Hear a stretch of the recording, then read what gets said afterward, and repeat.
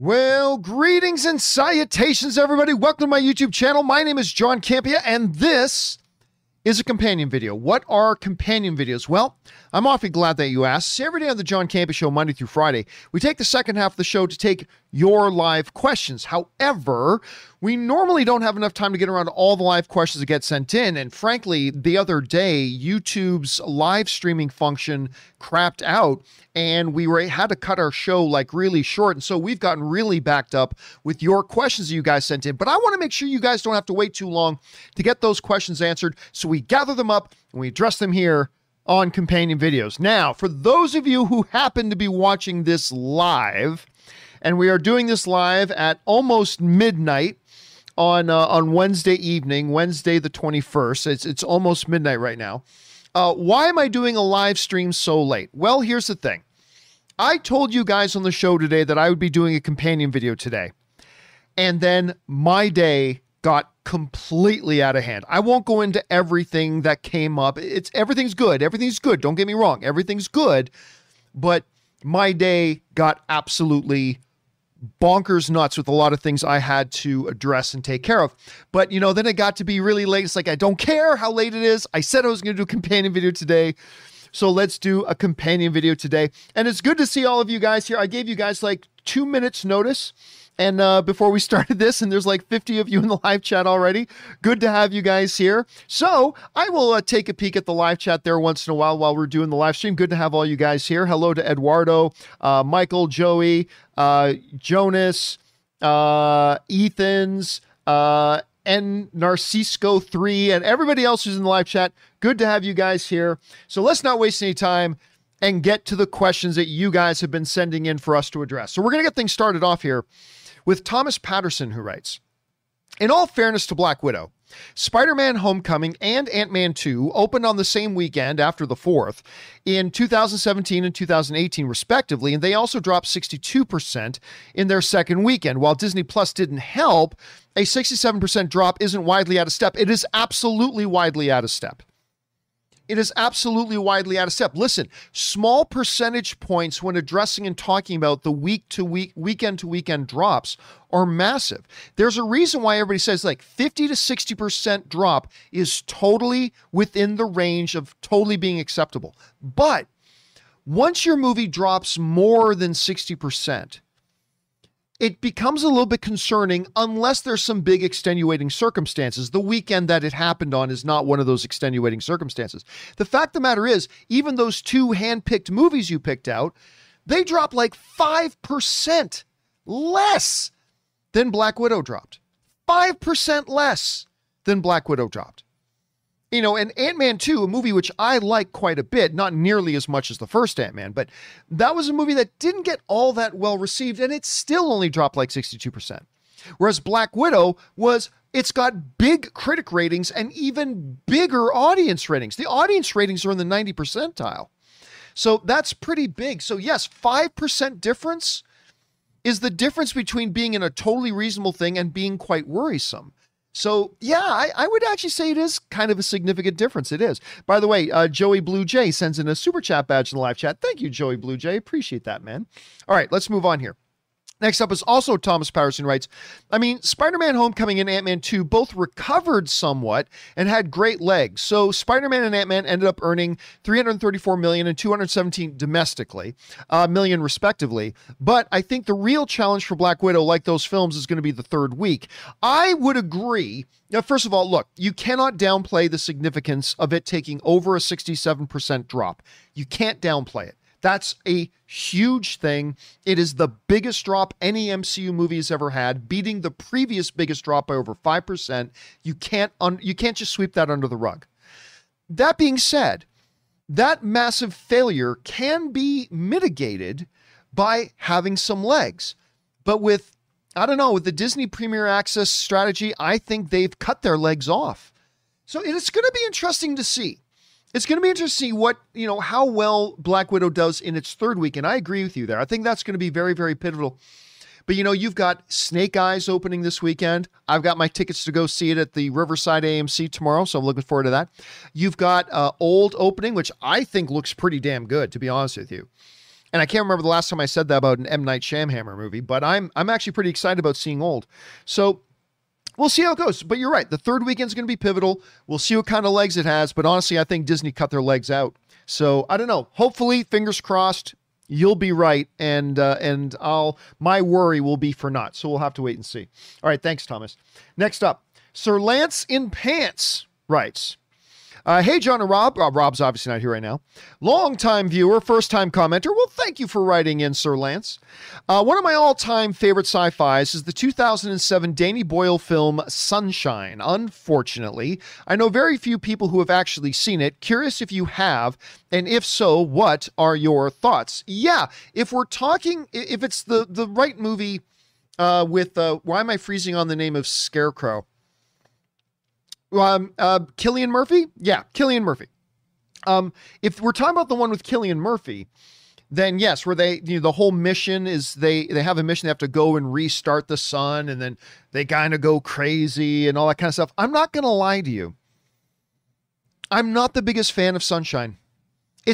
Honestly, it's probably my least favorite Danny Boyle film. And I feel bad saying that because not everybody loves Sunshine, but I have a couple of my friends who just love that film. Like, absolutely love that film, Sir Lance. And obviously you do too. And look, it is very heady sci-fi, which can be really positive, but for whatever reason, it just never clicked with me. It just didn't click with me. But you know what? That's okay, because it's clicked with other people. Not everybody loves Sunshine, and I'm one of those, but it also has a very, very passionate fan base, to which you are obviously one of those as well. So I'm glad you like it, man. I wish I liked it as much as you did, because I really like Danny Boyle. All right, next up. Tom Wyenberg writes, finally saw The Witcher. Dude, welcome to the party. Just in time for season 2. I loved it. Did think exposition was either done badly or rushed in places. I got by with my knowledge of the books, but my brother got lost a lot. That said, I love the overall structure with the 3 timelines. I loved the way they did the timelines. Totally love the way they did that timelines. When you as the audience finally realize what's been going on with the time structure, I'm like, holy crap, that was awesome. Listen, I've never read the books. I played the games. I've never read the books. And I was able to follow along. Like, once my mind adjusted to the whole various time structure, that it wasn't being told in a linear time-wise, I was like, oh my God, I thought that was brilliant. So yeah, I never read the books and it actually worked for me, but I'm glad you were able to get caught up on it, and just in time for, well, not just in time for season 2. We still have to wait a few months for season 2, but I'm very, very excited for season 2. All right, let's move on. Where are we at here? Crimsonoid 4 writes, I kind of get what Rob means in regards to Black Widow. It's like in the 1980s when those Ewok movies came out. Sure, the hardcore Star Wars fans were interested, but for most of the mainstream movie-going public, the story ended with Return of the Jedi. I disagree with that. I don't think that's a good analogy at all. And Michael in the live chat is saying, is this live? Yeah, this is live, Michael. This is live. Anyway, I don't think that's... So we were talking the other day about, what caused the failure of Black Widow taking such a massive... It had such a great opening weekend for the pandemic era. It had a great opening weekend at 80 million. It set the record for any movie post-pandemic. It was a very, very strong opening weekend in this era. But then it took a 67% drop, the biggest drop any MCU movie has ever taken, by 5%. Like, it didn't just barely become the biggest drop. It was the biggest drop they've ever had. And it was significant. And it was, Deadline wrote articles about it for themselves. The Theater Owners Association, Variety even chimed in on it. It's the Disney Premium Access strategy, a strategy that has been a dismal, awful, unmitigated failure. Mulan was a massive failure. Not the movie as a whole. The movie has its merits, but its premium access release, it's that pay extra $30 to watch on Disney Plus, total disastrous failure. Then they did it again with Raya and the Last Dragon, total disastrous failure. Then they did it again with Cruella, total disastrous failure. And then they kind of wonder. Now, the first weekend numbers for the premium access of Black Widow wasn't all that bad. I mean, it was $60 million. Hey, look, that's pretty good. So they bragged about that. They came out and said, hey, everybody made $60 million. You notice Disney never made any public statements about the second week and how many premium access purchases they got in the second week? Yeah, because it was abysmal. But so far, overall, this has been a massive unmitigated failure.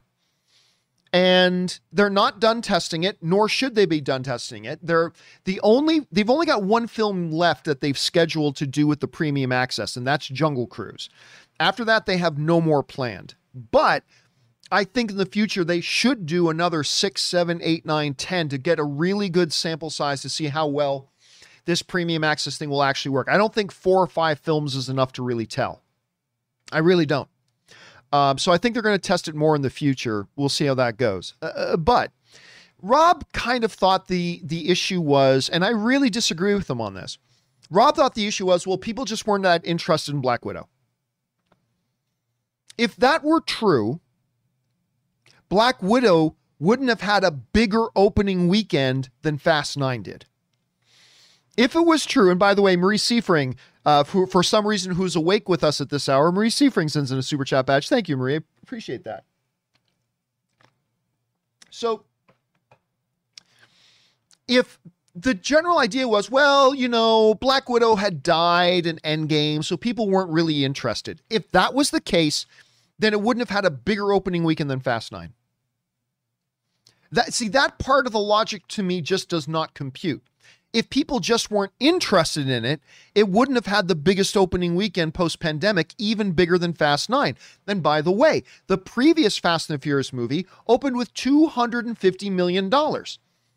So you got to extrapolate that. So if during this pandemic era, Fast 9 makes 70, then you got to extrapolate that if it had not been for the pandemic and the theaters hadn't been closed all year, that Fast 9 probably at minimum would have opened at 200 million. If Fast 8 opened at 250, you got to figure at minimum this thing would have opened at that. But wait, let me double check that number. I'm not 100% about that. Hold a second. Fate of the Furious. I'm sitting here saying it's 250 million, but I should double check that to see what it actually is. The opening weekend. Sorry. You know what I had in my mind? It was 250 million budget. I'm glad I double checked this because something just went. It had $100 million opening weekend. Had $100 million opening weekend. Was Fast 8, which was, you know, not the best movie. But so extrapolate that. So you got to figure in a non-pandemic era, you're probably minimum looking at Black Widow making over $100 million opening weekend. Clearly, people were interested. Clearly, people were interested. Had nothing to do with Endgame, had nothing to do with, you know, whatever. People were interested. Also, I understand the argument that, you know, after Endgame, for a lot of people, that was the climax of the story. Okay, that's fine. But what was the name of that movie? Far From Home. The Spider-Man movie Far From Home came out after Avengers Endgame, and it had a $92 million opening weekend. It had a $92 million opening weekend. Now, not only did it have a $92 million opening weekend, but its second weekend of release, it only had a 51% drop. So it had a comparable opening weekend after Endgame, after the big climax, had a similar opening weekend numbers, but only dropped 51% on the second weekend. So I just don't feel... And I may be wrong about this. I totally could be wrong about this. I'm just saying that I really feel that this notion of the reason for the second weekend drop-off was lack of interest in the property, that makes no sense to me. Maybe that would make sense to me if Black Widow opened with like 50 million instead of 80 million. but it didn't. It opened, which kind of showed there was a lot of interest. But I don't know. Anyway, that's just kind of my take. By the way, Banana Apple sends in a super chat badge in the live chat. Thank you for that, Banana Apple. Appreciate that, man. Anyway, there's no definitive answer to this. I just look at the information and I think it makes it pretty clear, as did Deadline, as did Variety, as did others, that it was Disney's disastrous, unmitigated failure of a premium access thing that really cut the legs out from under Black Widow. But maybe we'll find out that isn't the case. That's just kind of my perspective as a random speculative fan like everybody else. But that's my take on it. All right, next up.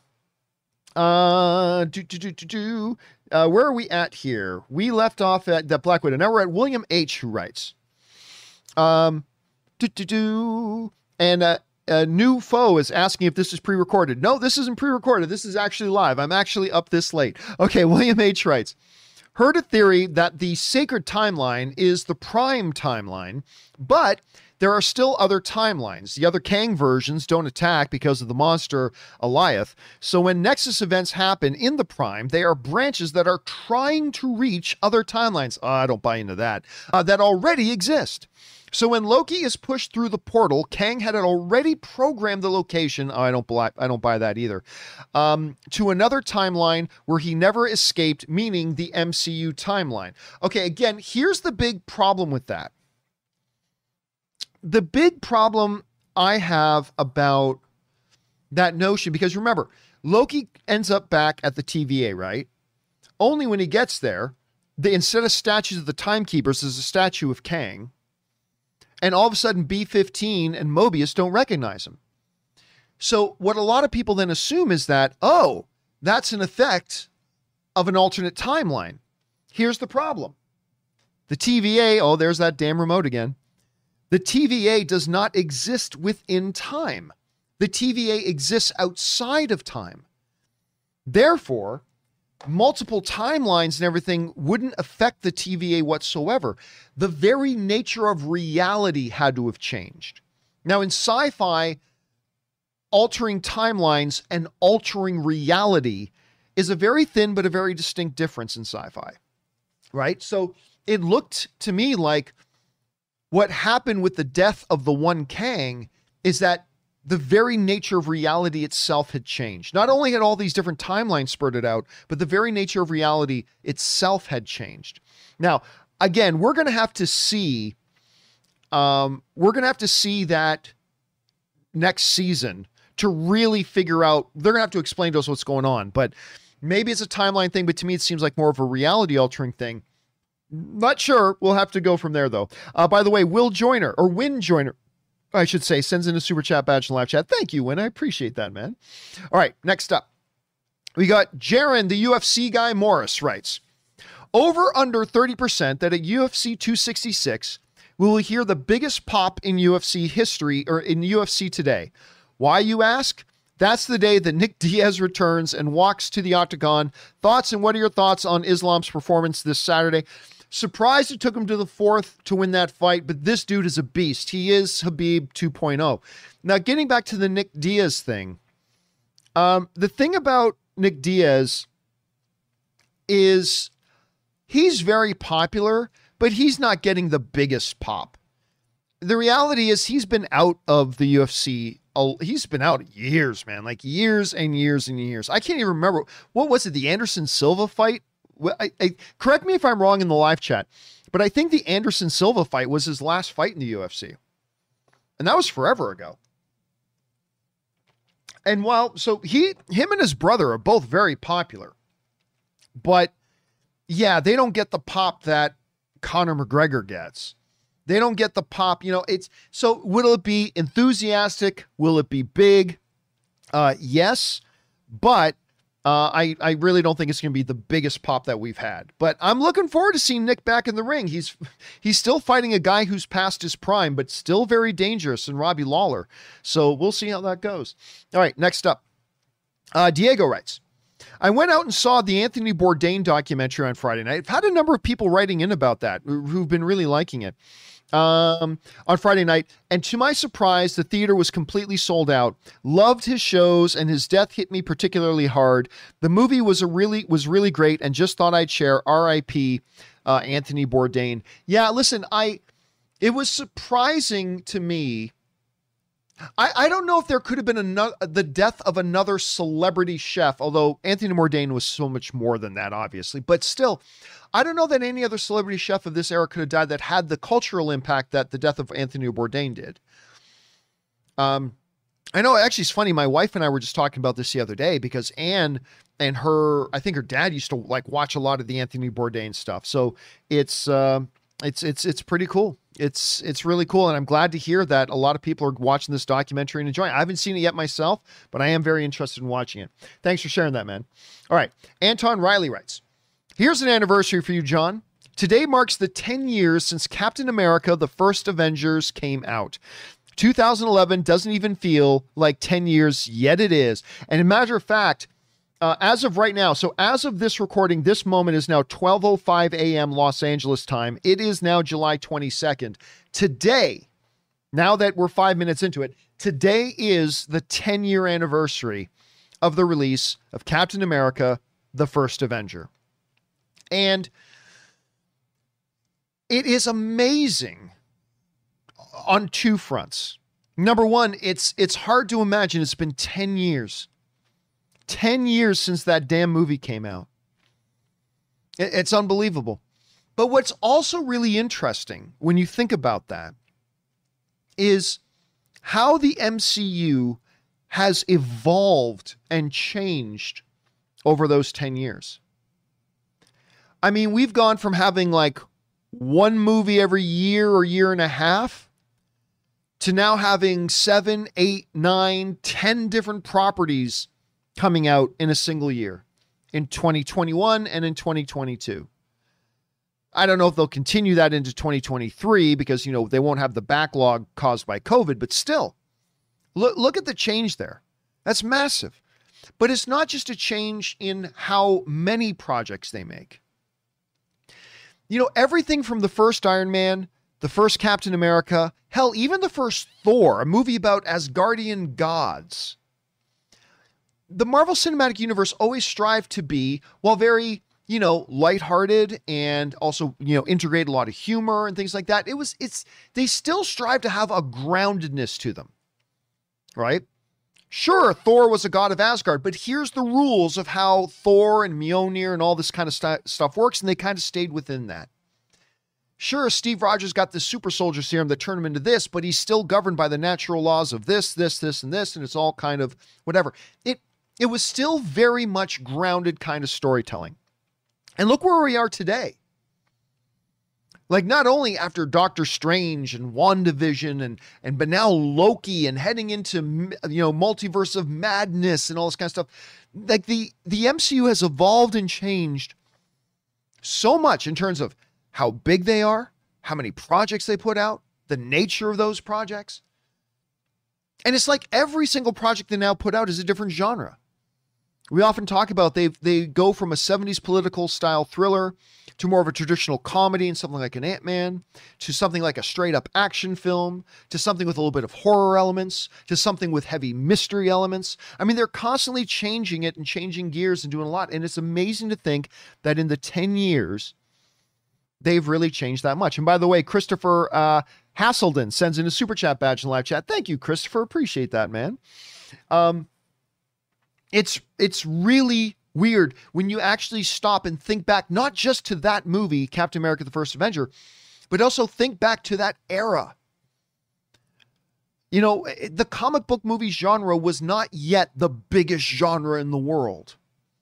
You know, it was becoming that thanks to the MCU with Iron Man, Thor, first Captain America. They were building the foundation of comic book movies being the most dominant force in the box office, but it wasn't there yet 10 years ago.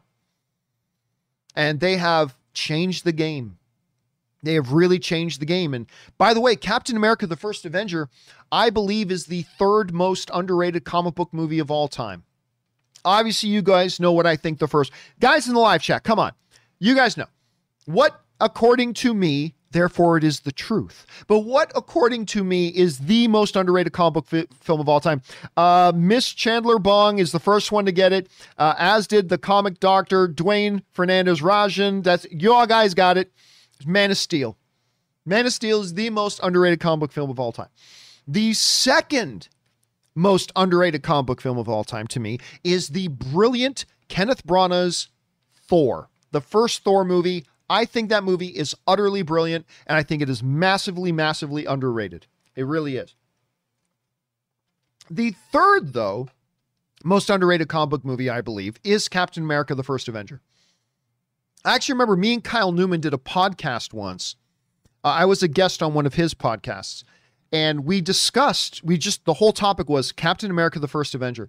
And that is a brutally underestimated and underappreciated comic book movie. That movie is great.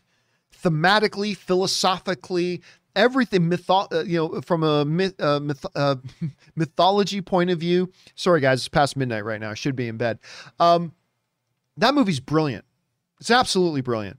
And I think it's the third most. And really, when you think about it, man, how the MCU has changed and the whole comic book genre has changed in the 10 years since that thing came out. So happy 10th anniversary to Captain America, the First Avenger, which, by the way, let me see if you guys might have seen this before. I'm not 100% sure. Let me see if I can see this, because not long before the movie opened,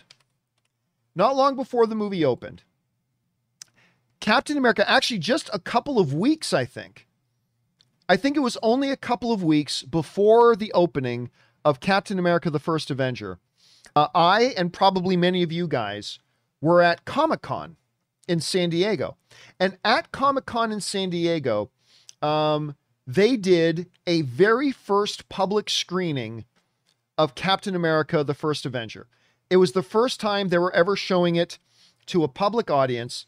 And I got invited to go and be there, but they also got a hold of me and said, hey, while you're there, just so you know, we haven't told the public this yet, Chris Evans is going to be there. Do you want to interview Chris Evans at this first public screening of this new Captain America? And I said, sure, I'd love to talk to Chris Evans. So this was us in San Diego, I guess 10 years ago, maybe a week ago, maybe 1 or 2 weeks ago would have been the 10-year anniversary of, or this might have been just before Comic-Con. I can't remember the exact date. Anyway, and we got to talk about it. This is when he and I were talking about it. I told him one of my favorite movies that he ever did was The Losers. That movie's great. That's another one. If you guys haven't seen The Losers, you totally should. It's got, who's the girl again that plays Gamora? I keep forgetting. Who's the girl who plays Gamora? Come on, you guys. In the live chat. Zoe Saldana. Thank you. Ash Banka is the first person to put in. Zoe Saldana. It's got the comedian and the guy who played Negan in The Walking Dead, and he was John Winchester I keep forgetting. He's got 3 names. What's that guy's name? I always forget. Even though he played John Winchester in Supernatural. Jeffrey Dean Morgan. Matt Linton was the first one to throw that in. So it had Chris Evans, had Zoe Saldana, had Jeffrey Dean Morgan, had Heimdall. Heimdall was in it.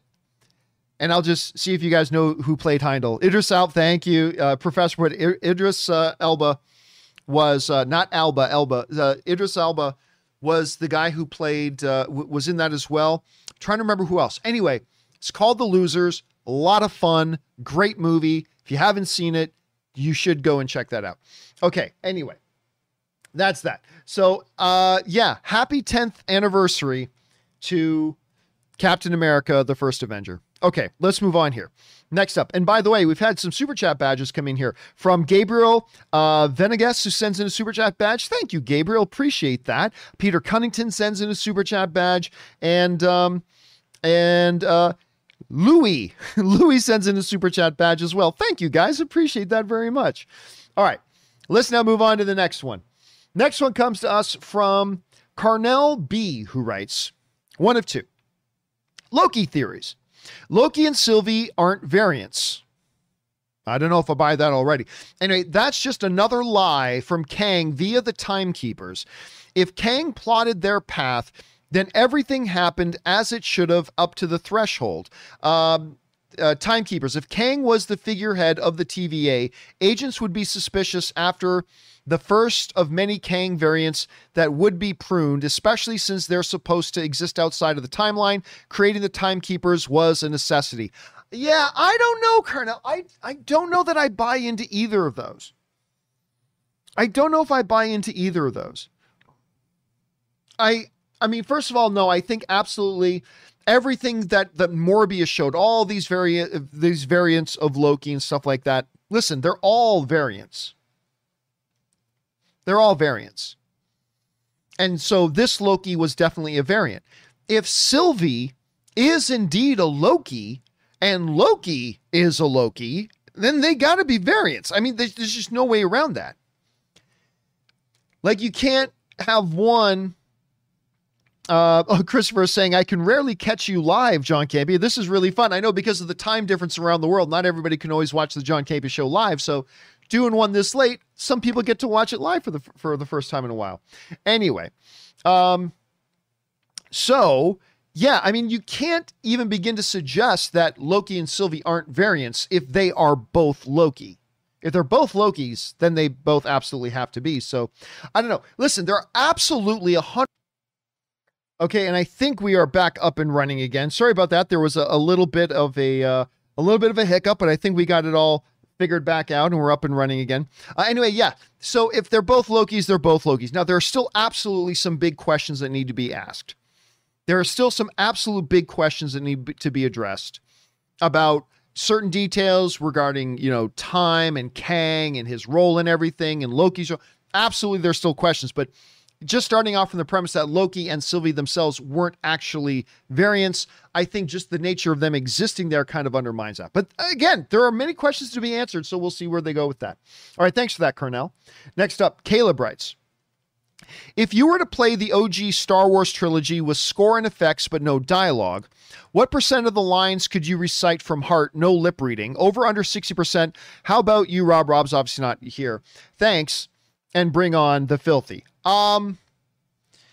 Look, honestly, without exaggeration, I'm not going to say 100% because I'm sure I'll miss a word here or there or something like that, but it's not an exaggeration to say well over 95%. Well over 95%. There's a reason why I am the greatest Star Wars trivia player in the history of Christians movie trivia. There's a reason I beat Sam Witwer not once, but twice. But in all seriousness, it's just that I'm a loser. I'm a total loser geek. I would again, I'm not going to sit here and say 100%, but yeah, probably pretty easily I could do 95%. I think 95% is probably a safe bet. But that's just kind of my thing on that. All right. Thanks for asking, Caleb. And by the way, Sam Witwer is a beast. Next up, where do we go? Oh, we are at Kelly. And Kelly writes, hello, John, Aaron, and Rob. Question of the day. John and everyone, I live in Kentucky. AMC theaters being one of them, the locations of the AMC building is in dire need of remodeling, parking lot, etc. Why are they not maintaining that location? Kelly, all due respect, how the fuck should I know? I have no idea. Look, but the reality, there's a lot of different things that go into that. Number one, AMC may not own the building. Now, not a lot of people realize this, but the vast majority of AMC theaters, AMC doesn't actually own those buildings. For the vast majority of them, AMC leases those buildings and has rentals on them, but they don't own the buildings or the property that they're on. They have no right to build building structures. Now, again, I don't know the situation. Maybe your AMC is one of those standalone ones. Maybe your AMC in Kentucky is one where they actually own the building and it's their freestanding structure. That's possible. If that's the case, then it could just be maybe that AMC doesn't do enough business to justify them putting a lot of money into renovating it, or there could be a lot of other reasons. But again, without knowing the theater itself, because I don't live in Kentucky, without knowing the theater itself, it's really difficult for me to say why it's not. My best guess is, though, is because like the majority of AMC theaters, they are in a building that they don't actually own and they lease it and they don't own the property around it. That's my best guess. Maybe I would have a different answer if I actually knew the theater that you were referencing. But I would say this, Kelly, go to the theater, talk to the manager. If you ask to speak to one of the managers, assistant managers, say, hey, listen, I'm a patron here. I love coming to this theater, but you know, I'm just wondering, as a customer of yours, why don't we see the upgrades and renovations being done here that are happening in other AMC theaters? Can you give me some information about that? And I'm sure they'd probably be happy to give you an answer. Anyway, I hope you find that helpful, Kelly. All right, next up, Caleb writes, did you see the teaser sizzle for Kurt Warner posted on his Instagram for the biopic starring Zach Levi and Anna Paquin? If so, totally check it out. He's my favorite athlete. His story was made for Hollywood, and it looks like they're doing it justice. I have not. I am interested in this movie, though. I'm not gonna lie to you. I'm interested in this movie. For those of you who don't know, Kurt Warner he's got an incredible story. He ended up being the quarterback of the Rams. Later went on, I believe he went on to be, he finished his career with the Cardinals, I believe, as a quarterback of the Cardinals. But he was a guy who was in his 30s bagging groceries, if I remember correctly. And then got a call up to try out for the Rams, became their starting quarterback, and lit the NFL on fire. And actually, the Rams team under him became known as the greatest show on turf. They were a dynamic, fantastic offense, and they went on to win a Super Bowl, and it's an incredible story. And Zach Levi is starring in a film about it. Anna Paquin, who was Rogue in the X-Men movies, and she was in True Blood. She's in there as well. So, no, I have not seen this little sizzle, but I'm interested in the project. I am. I'm going to be curious to see how that turns out. All right, next up. Caleb writes, also, thoughts on Darabont / this CAA, Creative Artists Agency, settling their lawsuit with AMC for $200 million over Walking Dead profits. So happy to see creators getting what they deserve and hope studios learn lessons. Thanks. Well, look, you guys know me. I'm not afraid to say the unpopular thing. I'm not afraid to say the unpopular thing. I'm going to say the unpopular thing. Most of the time, I don't think creators deserve, if a movie makes $1 billion, the creators should get 800 million of it. Like, I don't believe that. And this has always been my position right from the earliest days. I remember an article I wrote on this on the movie blog in the earliest days of me doing the movie blog. And it got a lot of backlash on it, but I still believe it's true. Even though a lot of people disagree, and that's fine. We're all here to agree and disagree sometimes. But to me, the people who pay for something are the ones who deserve to reap the rewards. Sorry, that's how I feel about it. I feel about that the way I feel about most things. If you're the ones who pay for it, you're the ones who deserve to reap the vast, vast, vast majority of the rewards. And that's why, like, when I was with AMC and later when I was with Complex and Collider, I never begrudged Complex or Collider, even though I'm the one who created Movie Talk. And I'm the one who created that whole thing. When they were making deals that was bringing in significant revenue and all that kind of stuff, I never felt like I deserved a cut of that because I wasn't the one who was paying for the operation. I'm the one who created it. And, to be fair, they compensated me. I made a good salary while I worked for those guys. I'll tell you straight up, when I worked for AMC and later with Complex and Collider, I made over 6 figures a year. They paid me well, but when certain big deals were made, I never felt like, oh, I should get a cut of that, because I wasn't the one who was paying everybody's salary. I wasn't the one who was paying our editors. I wasn't the one who was paying our writers. I wasn't the one paying for the building that we were in. I wasn't the one paying for the equipment that we had. I wasn't the one paying everybody's salaries. The company was.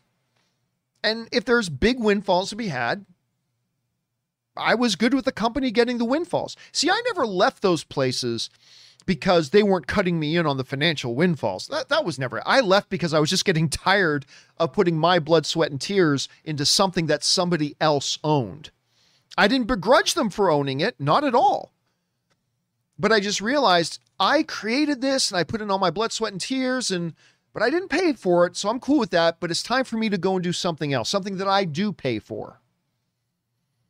So, when I have staff on here, whether it was Fact Checker Jonathan, Ray, or Aaron, or Kim, or Robert Meyer Burnett, and stuff like that, I pay for that. And that's only fair that I be the one to pay for it. So when it comes to the Frank Darabont situation with Walking Dead, it wasn't just a matter of, hey, I'm one of the creators, I should get a big cut. I think there was more tomfoolery that was going on, where they literally did, if I remember the story correctly, and I might not be because it's been a while since I've read on this, but I think they specifically did some shady things that deprived Darabont of what he was legally and contractually entitled to. And I think they specifically were trying to screw him over.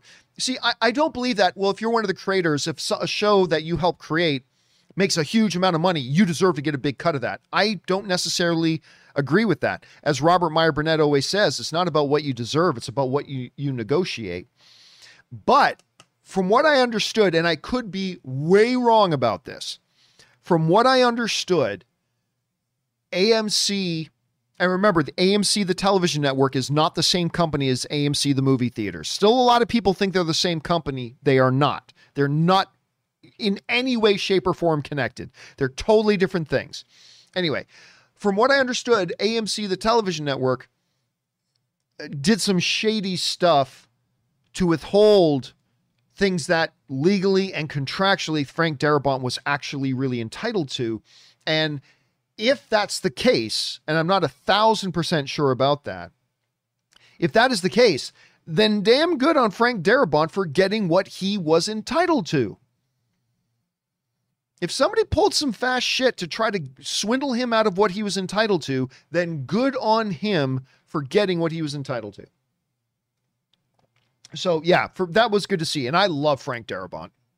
I think that guy's just a treasure. All right. Did you know, I believe it was Frank Darabont. People in the live chat, correct me if I'm wrong. Frank Darabont was the first guy to write a script for Indiana Jones 4. Now, I've never read that script, but apparently he wrote a script for Indiana Jones 4. Steven Spielberg liked it. Harrison Ford liked it, but George Lucas didn't like it. And the agreement apparently was all three of them had to be on board. And so Lucas got his own story written, and we ended up with Indiana Jones and the Kingdom of the Crystal Skull. Please don't tell me how you really think George Lucas should come back to run Star Wars again. I don't want to hear it. And I worship at the altar of George Lucas. I absolutely worship at the altar of George Lucas. I'm just saying. But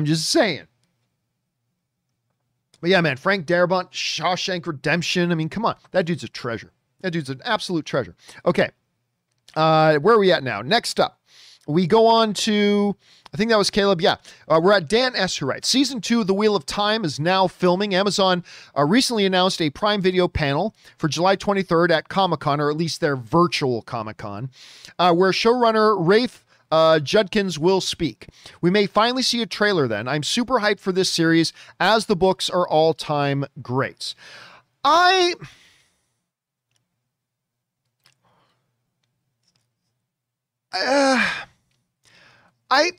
Look, I'm not going to lie. I'm not excited about it. I'm honestly not excited about it. Now, don't get me wrong. I'm not closed off to it. Not in the least. I'm not closed off to it at all. There's a lot of things that I wasn't excited about before they came out. It's like, I'm not interested in that. But then it comes out and I'm like, woo, I loved it. And maybe the Wheel of Time thing will be one of those. For whatever reason, I just don't have a good feeling about it. I can't quantify that. I totally can't quantify that. And I'm not trying to talk anybody else into not being excited about it. If you're excited about it, awesome. But for whatever reason, I'm just not there. I'm just not there. So we'll have to see. Not really sure, but we'll hopefully it's great, but I'm not going to lie to you and pretend that I'm cool and say, yeah, I can't wait for Wheel of Time. I'm going to say I'm not looking forward to it, but when it comes, I'll give it a shot and hopefully it'll be amazing. All right, next up, where we leave off. Sempaigar writes, I'm very excited for the Book of Boba Fett. He has been my favorite Star Wars character. I know you're not the biggest fan. I like Boba Fett very much. Since I first saw him in Empire when I was a kid, I'm 31 now, and I love Tamora as Django. I really liked him in Aquaman too, as a matter of fact. So cool that he is back as Boba. Listen, it was a no-brainer, but it's really good that they did it. If you were going to have Boba Fett, you had to get Tamora back. You had to. He's a clone, after all. A specifically designed clone, nonetheless, but that's what he needs to look like. And he was great in The Mandalorian. He was absolutely great in The Mandalorian. And when they did that end credit scene with the Book of Boba Fett coming, that was great. That when he goes into to Jabba's throne room and he kills Bib Fortuna and it says coming, the Book of Boba Fett, I was as excited as anybody else. I really was. And I'm really, really glad that he's back there as well. And by the way, Alex's Movie Corner sends in a super chat badge in the live chat. Thank you, Alex. Appreciate that, man, very much. All right, let's move on here. Next up, we've got Daniel James Cole, who writes, hello, John and crew. Unfortunately, it's just me right now. I want to say thanks for your genuine honesty in all the content. During one of the last Loki discussions, you mentioned something about if Loki would travel back to the 80s and join the band Bon Jovi. I don't remember that. You're probably right. I just don't remember it. Call me crazy. I've been called worse. Look at the similarity between Loki and Alec John. Such. Man, I'm not sure who that is. I'm going to guess he's one of the guys in Bon Jovi. Man, did my imaginations run wild with the scene of an 80s Loki and all that 80s hair and makeup as Bon Jovi's old bass guitarist. Keep up the great work. Man, I don't remember that part of the conversation, but I'll totally take your word for it. Listen, you know, we were just talking about how Captain America, the first Avenger, is now 10 years old. I was like, man, I can't believe that was 10 years ago. Here's a feeling old moment for me. We were talking with a bunch of people. There's like 7 or 8 of us standing around. And in that circle was like this 19-year-old girl.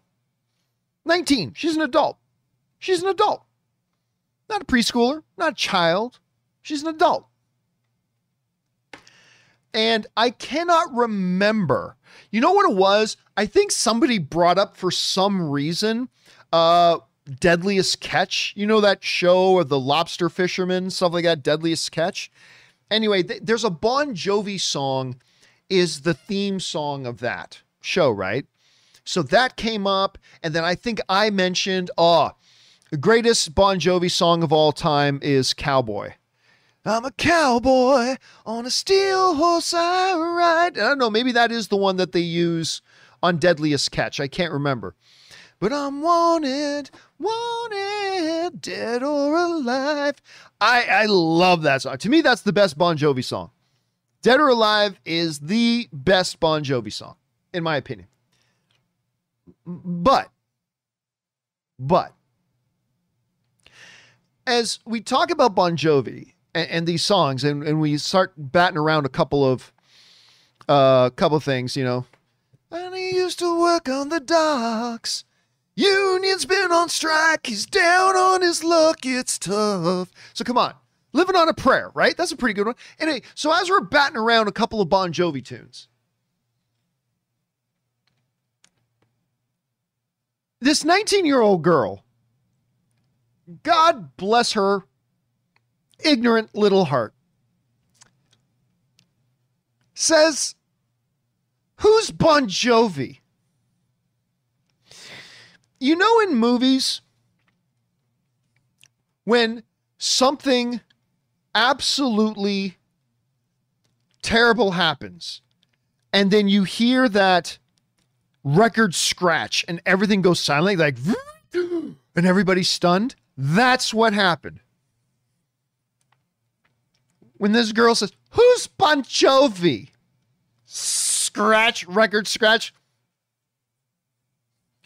What the fuck did you just say? Who's Bon Jovi? Never heard of any of the songs that we were just humming out and all that kind of stuff.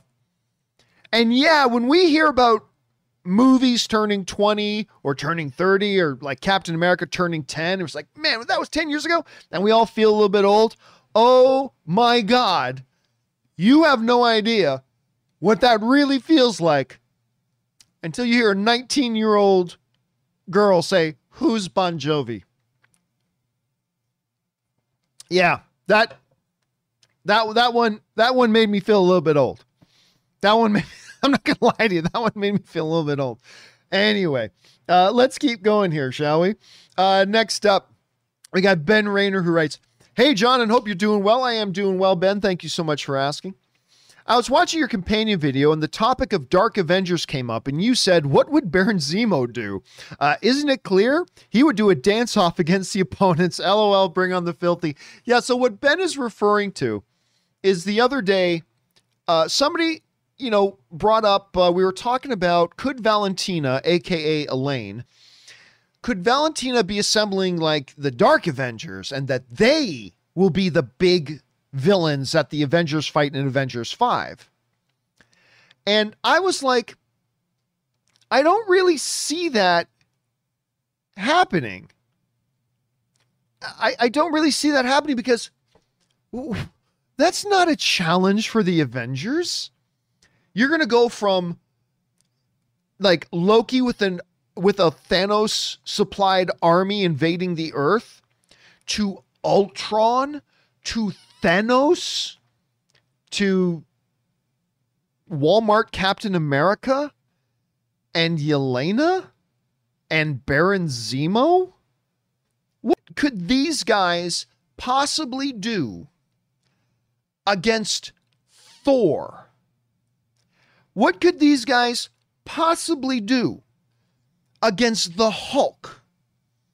What could these guys possibly do against Doctor Strange? What could these guys possibly hope to do against Captain Marvel? What could these guys possibly hope to do? Like, you see what I'm saying? They say, well, I mean, what if, I don't know, like, what if Red Hulk joins them? Well, I don't think Red Hulk is joined, but even then, that is a joke C-list bench team. That is a joke C-list bench team. I mean, obviously a little bit more than that, but you don't go from Loki with an entire army, alien invasion army, to Ultron, to Thanos, to Baron Zemo, Walmart Captain America, and Black Widow's little sister. And I don't know, maybe that's exactly what they're going to do. Maybe that's exactly what they're going to do. But I just can't see it. I just can't see it. But we'll see where they go with it. All right. We only got a couple of minutes left here, guys. I promised myself I would only go an hour tonight. All right. Thanos writes, I recently asked you what you thought about Feige versus the Russo brothers' credit for their films. Since the screenwriters were the same on all 4 Russo MCU films, who do you give more credit to, the directing duo or the writing duo? Yeah, I again just say Feige. Look, so yeah, somebody asked, it was probably Thanos wrote in and asked, who do I think deserves more credit for? And by the way, S-Beam sends in a super chat badge in live chat. Thank you, S-Beam. Appreciate that, man. Wrote in and asked, when you look at Captain America, Winter Soldier, Civil War, Infinity War, Endgame, who gets more credit, Kevin Feige or the Russo brothers? Now look, I love the Russo brothers. You guys know the Russo brothers, have come to my studio on several occasions. They've been completely generous with their time. You know, when I had a specific event going on, they sent me a personalized video message. Whenever I've run into them at premieres, they've always been very generous with the time to come over and talk and stuff like that. They are terrific. I love the Russo brothers. But if I'm going to try to be as objective as I can, the reality is that I was never a big fan of what the Russos did before they worked with Kevin Feige. I mean, I really hate You, Me, and Dupree. A lot of people forget they did You, Me, and Dupree. But anyway, there's that. And to be frank, I have not really liked what they have done since. The one they did with Chadwick Boseman in I think it was called 21 Bridges. I thought that was a poor movie. I thought Extraction, the one that their production company was in charge of, they are the senior producers on it. They were in charge of that movie. The one they did with Chris Hemsworth had some terrific action scenes in it, but I honestly, I thought that was a pretty poor movie. Great action scenes, no doubt, especially that one car chase scene. Fantastic, but I thought it was pretty bad. Cherry was a big disappointment. I thought Cherry was quite bad. And so when you look at the MCU, what's the common denominator of all the films being excellent? Kevin Feige. And what have the Russos done without Kevin Feige? I suggest so far, not a lot. Now, that doesn't mean they won't crank out some amazing stuff in the coming years. I believe they will. But right now, it seems to me that the majority of that credit then needs to go to Kevin Feige, the guy who actually created this world, has guided the overall story the whole time, and has been there working very closely with all of his directors. Now, that may sound like I'm trying to shortchange the Russos, and I'm really not. I'm really not trying to shortchange the Russos or what a great job they absolutely did on those 4 films. I mean, Winter Soldier, so great. Anyway. But once you answer that question, then it almost, to me, Thanos becomes moot to then talk about, well, then who's more responsible, the Russos or the writers? We've already really answered that question. Really, it's the most credit goes to Kevin Feige. Feige gets the lion's share of the credit because all of them were working under his direction. Which means if all 4 of those movies are crap, I also believe the lion's share of the blame should go to Kevin Feige. But I don't know. That's just, again, you don't have to agree with me. And there's some very, very good reasons not to agree with me. But you ask me, and that's just kind of my take on it right now. All right. Last question of the evening, guys. And then I'm going to have to wrap it up because I got to go to bed because I got to do a show in the morning. By the way, guys, I'm going to let you know. In the morning, tomorrow's John Campea show, which starts about 9 hours from now. It's a special one because we are going to have, number one, Aaron Cummings is going to be here. And we're also going to have Kimberly Curran. It's going to be the first time that we're going to have Kimberly Curran and Aaron Cummings on the show at the same time. Very excited about it.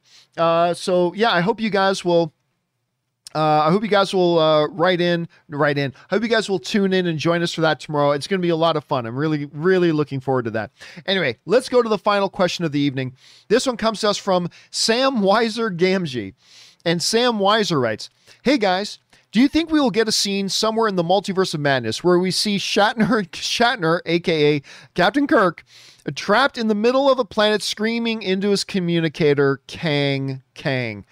For those of you who are not familiar with Star Trek II, The Wrath of Khan, there is a scene, an iconic scene, where an abandoned William Shatner on this dead world yells into his communicator, Khan, Khan, Khan, Khan. And Sam Weiser saying Kang, Kang. All right, Sam Weiser, I will give you the drum shot for that. There you go. I'll give you the drum shot for that. Anyway, guys, that will do it for this installment of the companion videos. thank you guys so much for being up. We did this one live late at night, had over 400 of you guys joining us, even though I gave you like 2 minutes notice before we launched it.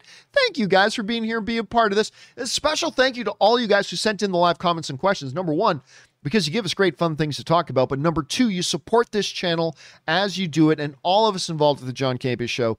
Thank you guys so very, very much for your support. Now, of course, there are more questions to come from Wakandan Forever, Wes Grant, Linus Knight, and more and more and more. We're going to pick those up on the live questions part of the show tomorrow. So if you sent in one of these questions, you haven't seen it addressed yet, like I said, we did fall behind because that one day that YouTube went out on us and we just couldn't even do any of them that day. So we have fallen a bit behind. But if you haven't heard yours get asked yet, tune in tomorrow. Hopefully we'll get around to it then.